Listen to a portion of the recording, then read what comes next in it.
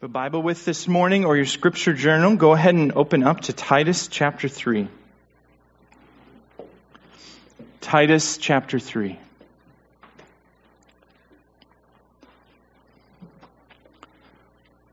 We are back in Titus after a quick 1-week excursion to Psalm 2 to continue to examine the theme of how grace works, the grace of the gospel of Jesus Christ works in us to produce godliness, to produce works that are in accordance with God's character. I planned this text this way because I thought it would be helpful for us to come back into Titus on a text that deals with how are we to respond to outsiders, those outside of the church, unbelievers, like those in government and in authority, or just unbelievers in general. It seemed to me that this might be on our minds and on our hearts the weekend after the election. And so my hope is that as we read this text and as we examine this text, our hearts would be moved to have God's heart towards the unbeliever, to have God's heart towards those who are outside of his kingdom. Paul begins this text with remind, the word remind in verse 1, and ends our section, verse 8, with talking about insisting on these things. Paul is giving us, through what he's writing to Titus, the priorities for Titus as a church leader and for the church in Crete. And so he's giving us also the priorities for us, for me as a pastor and a preacher of the gospel, and for us as a church family. How are we to respond to the culture around us? That's what we're going to look at today. In light of that, let's read the text, Titus 3, verses 1 through 8. Remind them to be submissive to rulers and authorities, to be obedient, to be ready for every good work, to speak evil of no one, to avoid quarreling, to be gentle, and to show perfect courtesy toward all people. For we ourselves were once foolish, disobedient, led astray, slaves to various passions and pleasures, passing our days in malice and envy, hated by others and hating one another. But when the goodness and loving kindness of God our Savior appeared, He saved us.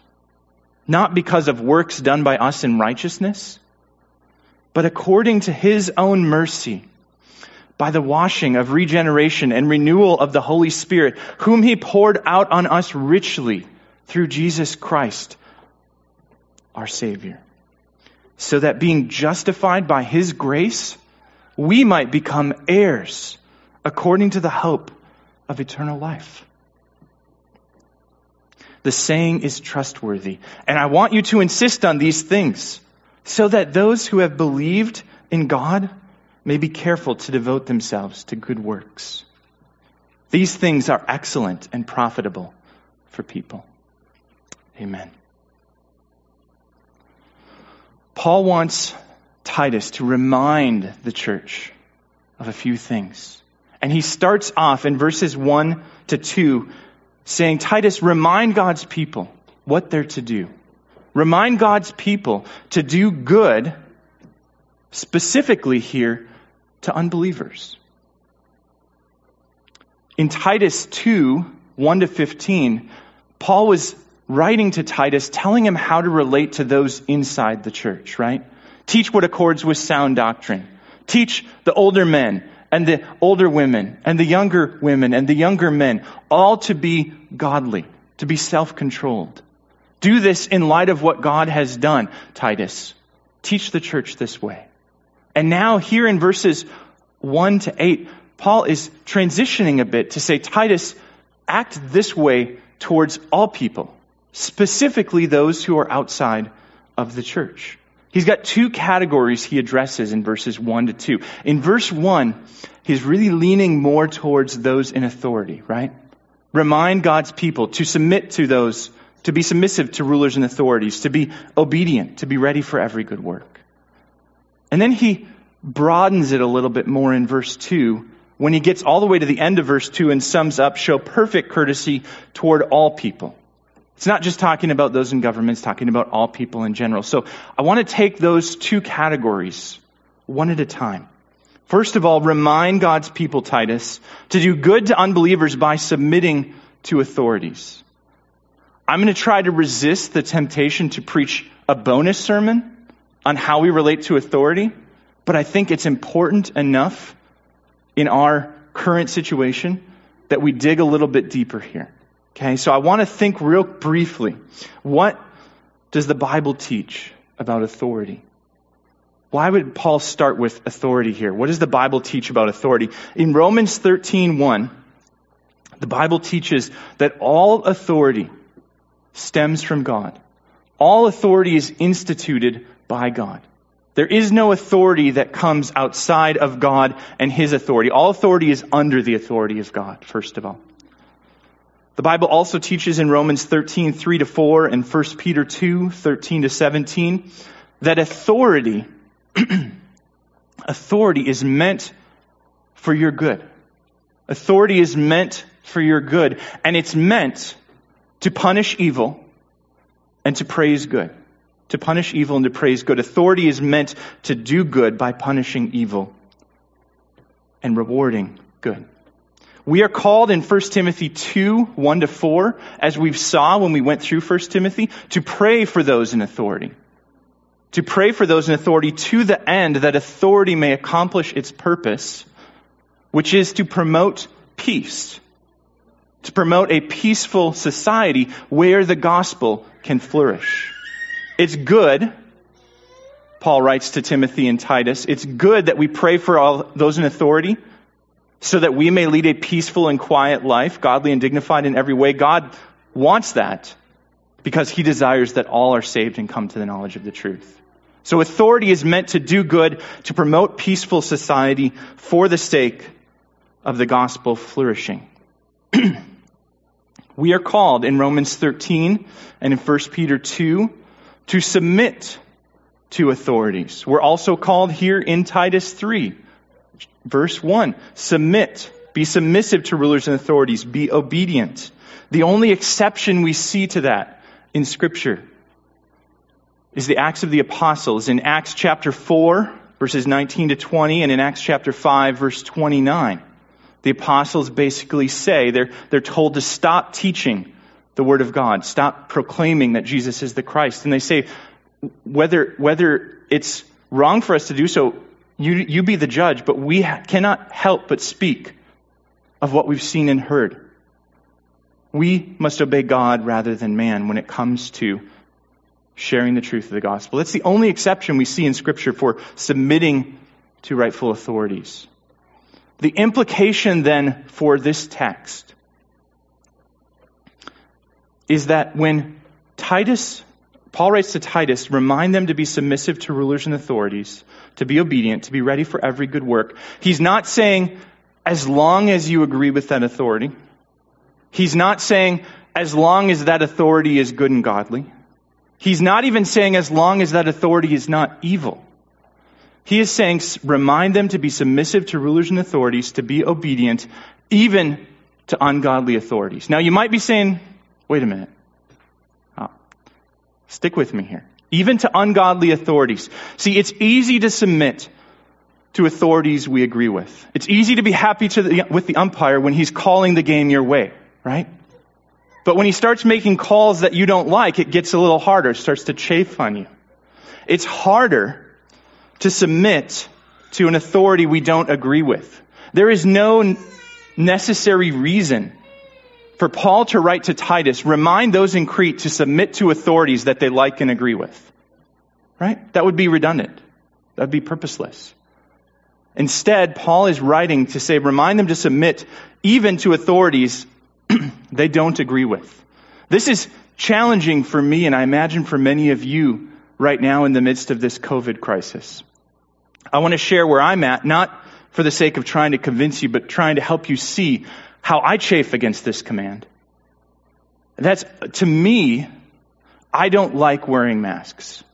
I also see the statistics and the numbers and the situation of COVID, and it doesn't seem to me like masks are necessary. I don't agree with the authorities' mandate to force everybody to wear masks. But I'm still called to submit to that rightful authority, whether I like it or not, because they are not commanding me to run counter to the Word of God. Right? So we're called to submit to authorities we don't agree with, and that should chafe against us. We should not like that because we don't naturally want to submit to authorities we don't agree with. It's even harder when that authority is advocating evil. It seems very likely that Biden has won the presidency and that Biden is clearly going to advocate for abortion and for the sexual revolution, a rejection of God's good design in creating man and women. As Biden advocates for these evil things, it can be tempting to reject outright any sense of legitimate authority from him. But that's not what Paul is talking about here. Paul is saying, remind God's people to submit to authorities, even ungodly ones, except in the circumstances of it calling you to do something ungodly. So in other words, we will resist the sexual revolution. We will resist the legitimacy of homosexual marriage because we clearly see things contrary to that in Scripture. We will resist the legitimacy of abortion because we clearly see it as murder from Scripture. But we are called in other ways to submit, if Biden does gain the presidency, to his legitimate authority as president of our country. And we might chafe against that. That's really hard if that's not what we wanted, if that's not what we desired. We are called not just to submit here, but to proactively do good, to be ready for every good work. In other words, we can't just wholly huddle and hope to be left alone. We have to look for opportunities to do good, even to leaders who are ungodly. Why on earth would Paul tell us to do that? It makes little sense, it feels to us. Why would he tell us to do that? All through Titus, Paul has been talking about the importance of authority and the importance of how those outside the church see authority and response to authority within the church. The first reason we need to, Paul calls Titus to remind the church to submit to rulers and authorities, is for the sake of gospel witness, so that the opponents, as he says in chapter 2, verse 7, will have nothing evil to say about us. They won't be able to say, you Christians are a bunch of anarchists. You Christians only like authority when it agrees with you. They won't be able to accuse us of responding to Biden's presidency in a way that is different than we would have responded to Trump's presidency. They won't be able to accuse us of such hypocrisy when it comes to submission to authorities and rulers. So for witness is the first reason, but even more, it's for the sake of our good. See, in Titus chapter 1, we see that what characterizes false teachers is they are insubordinate. Titus 1:10. They are disobedient. Titus 1:16. They reject God's good authority. Furthermore, Paul has just told Titus in chapter 2, verse 15, look at this. He says, declare these things. Exhort and rebuke with all authority. Let no one disregard you. Pastors are called to exhort and rebuke with all authority for the good of God's people. And if we, as God's people, develop the habit of only submitting to the authority we like, or the authority we agree with, we will never be able to submit to the legitimate authority of God in the church. We will reject pastors calling us to account for our sins, or even members, one another. But even more than that, we will reject the authority of God's word. Because if we only submit to authorities that we like and agree with, we will only submit to God's word when we like it and agree with it. And as sinners, we won't like and agree with God's word often. So it is for our good, submitting to authorities and rulers that we do not like, that are ungodly, to the extent we can, and still remain in obedience to God's word. That trains us to submit to God's word, and it trains us to submit to church discipline. So my question for us to evaluate, how do you evaluate how you're responding? This takes so much wisdom, friends. I think we can ask ourselves, do my words and do my actions communicate that authority is good? Do my words and my actions communicate that authority is good? And is my heart disposed to submit to authority? There may be good and godly reasons why we must not submit to authority when authority calls us to disobey God's word. But in general, is our heart inclined towards submitting to God through submitting to authority? We're called to do this. I think that's one of the hardest things we're facing right now from this text. But Paul doesn't stop there. Verse 2, he says to Titus, remind God's people to do good to unbelievers by showing perfect courtesy towards all. And that towards all is really important. See, he says, show perfect courtesy, which another way to say that is just to show humble mercy, to not count yourself most significant, to not think most highly of your own opinion, but to instead, in verse 2, speak evil of no one, avoid quarreling, be gentle, show perfect courtesy. Speak evil of no one even when they deserve it. Avoid quarreling even though they're wrong. Be gentle even though you don't feel like it and you've had a bad day. Show perfect courtesy toward all. That all people, combined with what Paul says next in verse 3, where he describes our state as wicked sinners before being saved, means that Paul is saying here, Titus, remind God's people to show perfect courtesy, especially toward wicked sinners. Not just friendly people, nice people. It's pretty easy for me to show perfect courtesy when no one bothers me and when they treat me nicely. Right? I imagine it is for you too. That's not what Paul's talking about. That's not what God's people need to be reminded about. We need to be reminded that we show perfect courtesy, humble mercy, especially towards wicked sinners who do us wrong. See, our mercy is often conditional. We might extend mercy, but often it's predicated on the person seeking mercy. Sure, I can let it go when you're asked to, right? I can look past that. I can be merciful. You're trying to do better next time? Okay.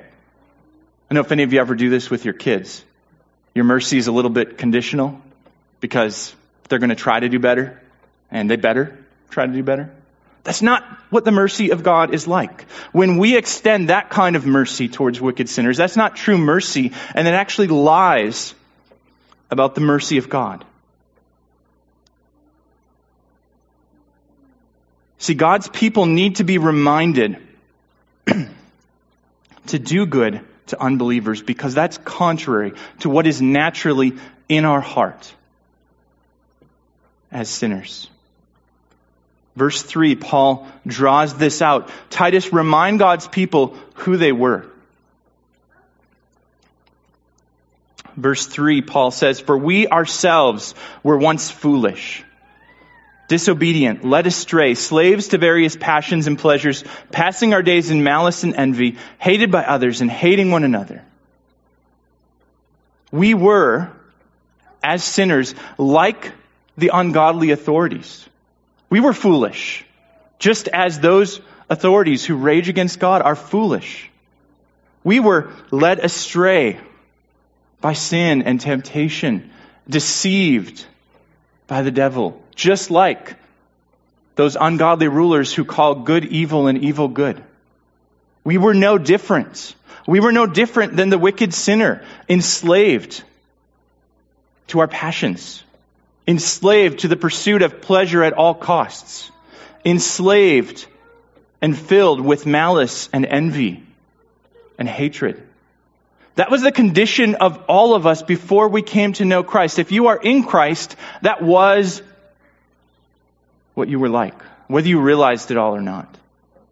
If you are not in Christ, that's still what you're like, because you are still trapped in your sin. That's the condition of all. When Paul says we ourselves were once foolish, he's including himself in that because we are all united. All of us in Christ are united as those who were once wretched, who were once wicked sinners, in need of a Savior. But even now, echoes remain. I imagine for many of you, especially if you grew up in the church, or if you were pretty good before you were saved. I was pretty good. I was a good kid. If you were like that, it may be hard to remember. Like, I don't remember passing my days in envy and malice and things like that, right? Like, my heart is dull to the severity of my own sin. And I imagine yours is too. But if that's the case, just think about, even now, how we still struggle to do good to unbelievers. The struggle to do good to unbelievers, to show mercy to those who don't deserve it, reveals the poverty of our own hearts, reveals our own wickedness, reveals the echoes of what we once were and our continued need for mercy. As a believer, you may find, if you haven't already, you will, that the more you come to know Christ and His sinless perfection, the more aware of your own sinfulness, your own poverty you become. Being saved by the mercy of God in Christ Jesus should not drive us to view ourselves more highly. It should drive us to view ourselves more humbly. It should drive us to have a humble view of ourselves and then extend patient mercy towards others because they're just like we were. There is no difference. You had much more in common with the most wicked, evil sinner that you can think of before you knew Christ than you did with Christ. And the same goes true for me. Paul says we ourselves, it's all of us. So Paul says, remind God's people to do good to unbelievers because you were in that same state. But Paul's appeal is it's not mere empathy. Paul's not saying do good to sinners because you can relate. He's driving a more important point home. Because just relating and saying, man, I was there too. I know what you're talking about. I know what you're going through. I have empathy with you. I have sympathy. Doing that doesn't solve our heart problem that we won't show mercy when we don't want to. That we won't show mercy when rubbed the wrong way. That we won't submit to rightful authorities when we disagree. What Paul is calling Titus to remind God's people to do runs counter to the nature of our hearts. But it doesn't run counter to the nature of God's heart. That's Paul's argument. When he says in verses 4-7, he says this, we were this way in verse 3, but verse 4, when the goodness and loving kindness of God our Savior appeared, He saved us not because of works done by us in righteousness, but according to His own mercy, by the washing of regeneration and renewal of the Holy Spirit, whom He poured out on us richly through Jesus Christ, our Savior, so that being justified by His grace, we might become heirs according to the hope of eternal life. See, Paul says, when the goodness and loving kindness of God appeared, He saved us, but it wasn't because, in verse 5, of works done by us in righteousness. This is Paul directly contradicting the easiest misunderstanding of his whole point in Titus, which is grace works. The grace of God in the gospel produces godliness and requires godliness. And that can easily lead us to think that it's the godliness that earns the grace. But Paul says here, no. God saved us, not because of works done by us in righteousness. This is nothing new. This is a reminder. We know this. But, he says, in the second part of verse 5, according to his own mercy. Why did God save you? Because God is merciful. Why did God save me? Because God is merciful.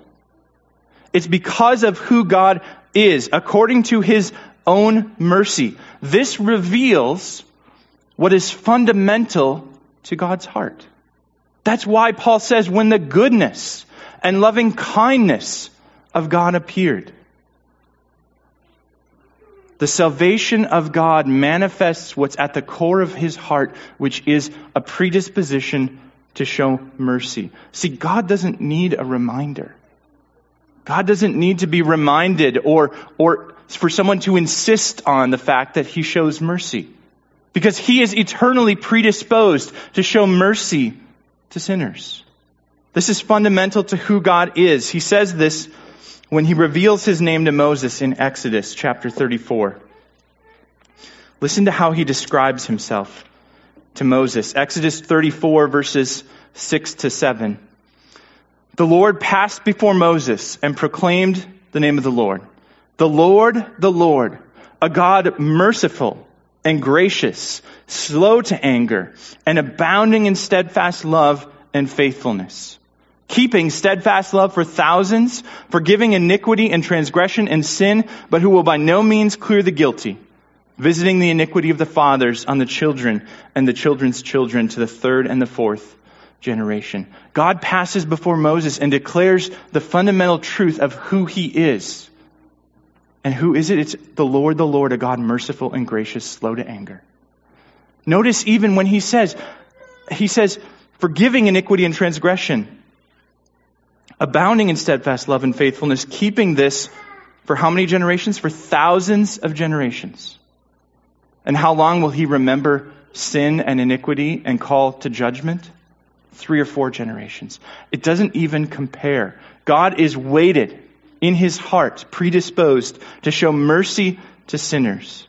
What this means then, what Paul is saying here in Titus chapter 3 verse 5, is that God saved us in spite of what was in our heart, because of what was in his, because of the fundamental nature of mercy in his heart. Now, this reveals the problem with obeying the exhortations in verses 1 to 2. How can we submit to ungodly authorities? And how can we do good to wicked sinners when the whole reason God did good to us as wicked sinners is because his heart is filled with mercy? Mercy flows from the heart. And we are called to show that same kind of mercy, but from sinners' hearts, mercy doesn't flow. Wickedness flows. Self-justification flows. Selfishness flows. Malice and envy flows. Hatred flows. How can we obey this command? How can we do what God is calling us to? The answer is in how God mercifully saved us. Paul continues in verse 5. God saved us according to his own mercy. How? By the washing of regeneration and renewal of the Holy Spirit, whom he poured out on us richly through Jesus Christ, our Savior. See, this text, when Paul is writing this way, he's referring to a promise that God made to his people all the way back in Ezekiel 36, verses 25 to 27. God promised this: I will sprinkle clean water on you, and you shall be clean from all your uncleanlinesses. And from all your idols I will cleanse you, and I will give you a new heart, and a new spirit I will put within you. And I will remove the heart of stone from your flesh, and give you a heart of flesh. And I will put my spirit within you, and cause you to walk in my statutes, and be careful to obey my rules. See, when Paul talks about the washing of regeneration and the renewal of the Holy Spirit that's poured out on us richly through Christ Jesus, he's talking about God doing this very thing. Through the Spirit, cleansing us from sin and unrighteousness. Removing our heart of stone, doing heart surgery on us, so that the heart we have is no longer our own, but it's one that's newly gifted to us by God, our merciful Savior. It's a heart now that through the Holy Spirit is able to reflect the mercy of God. It's a heart that is now more naturally pulled towards mercy than it is towards selfishness and self-rule. This new heart that God has given us through the Holy Spirit, richly poured out on us, is now suited to a new purpose, which Paul says in verse 7. Our new purpose, being justified by God's grace, we might become heirs according to the hope of eternal life. God saved us mercifully so that we could become heirs, those who share in an inheritance. What is that inheritance? It's the hope of eternal life. Sharing the life of God, sharing the life that God has always enjoyed since before the foundation of the world in the triune Father, Son, and Spirit, Godhead. Sharing in that, but then as heirs, as those who are now called sons and daughters of God, displaying that same heart disposition that God has, displaying the merciful heart of God in what we do. See, that's how grace works in us. Grace, the grace of God, works to magnify the mercy of God, because it's God's grace that has to work in us to change us. God did this heart surgery, and now through the Spirit, He is moving us to act out this heart surgery in how we act with one another, to display the work of God's grace towards ungodly sinners, ungodly authorities, those who we would be most naturally inclined to be harsh to be combative towards, to be hateful towards. God has now given us this heart that is inclined towards mercy. Paul sums all of this up for the church when he says in verse 8, he says, the saying is trustworthy. God is merciful. This is a trustworthy saying. God has shown you mercy you don't deserve. And I want you to insist on these things so that those who have believed in God may be careful to devote themselves to good works. In other words, by insisting on the gospel of grace, when we insist on that as God's people to one another, when we insist on that, that drives us then to be careful to devote ourselves to magnifying the mercy of God through good works towards others. When we insist that God was merciful to us and that God has transformed us and given us a new heart, that takes away every excuse we would use for why we don't want to submit to authorities we don't like, and why we don't want to show perfect courtesy towards sinners who rub us the wrong way. Not only it takes away every excuse, friends, but it actually gives us the ability to not be just slaves to those passions, but to be slaves instead to righteousness that God has given us in Christ Jesus. When Paul says, remind God's people about these things, insist on these things, be careful to do these things, he is saying that to Titus because what's true of the church is we need to hear this repeatedly. We need the mercy of God and our godliness that's a necessary response called out to us over and over and over again because we forget. Because we stray from showing mercy. Our hearts are new, but our flesh still pulls us back into old patterns. We need to be reminded repeatedly as we encourage one another, as we fellowship together and remind each other of the mercy of God and the call to be merciful. As we hear God's word proclaimed from the pulpit, this is one of the purposes of preaching. It's not telling you something you don't already know most of the time. It's reminding you of what God has done and what God requires. This is the purpose of the habits of grace, reading our Bibles, praying, coming and receiving the Lord's table, remembering our baptism. All of these things conspire together to help us live in accordance with the new hearts we have received.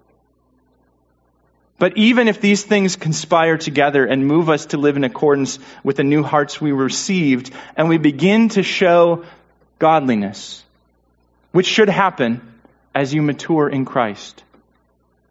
No matter how much we mature, because we live in the already not yet, we will never outgrow our need for the mercy of God. Never. But we will never out-sin the riches of the mercy of God. As our struggle to follow God continues, and as we continually rely on the mercy of God that is abundantly poured out on us in Christ Jesus, our constant indebtedness to mercy, what that does is that magnifies the beauty of the mercy of God. It shows the watching world, as we strive to be submissive to rulers and authorities, even ungodly ones that don't deserve it, and as we strive to treat even wicked sinners who abuse us with perfect courtesy, with humble gentleness and mercy, as we do this and we lean on the mercy of God for ourselves, we magnify His mercy and we teach others to hope in that mercy too. We testify to the truth of the gospel. That's what it's about. We need the Spirit to help us do that, though, so let's pray and ask God's help. God, you have richly poured out your Spirit on us through Jesus Christ. And so we have everything we need to obey these commands. And yet, God, we confess our hearts, even though they're new, often feel weak. Our flesh seems so much stronger.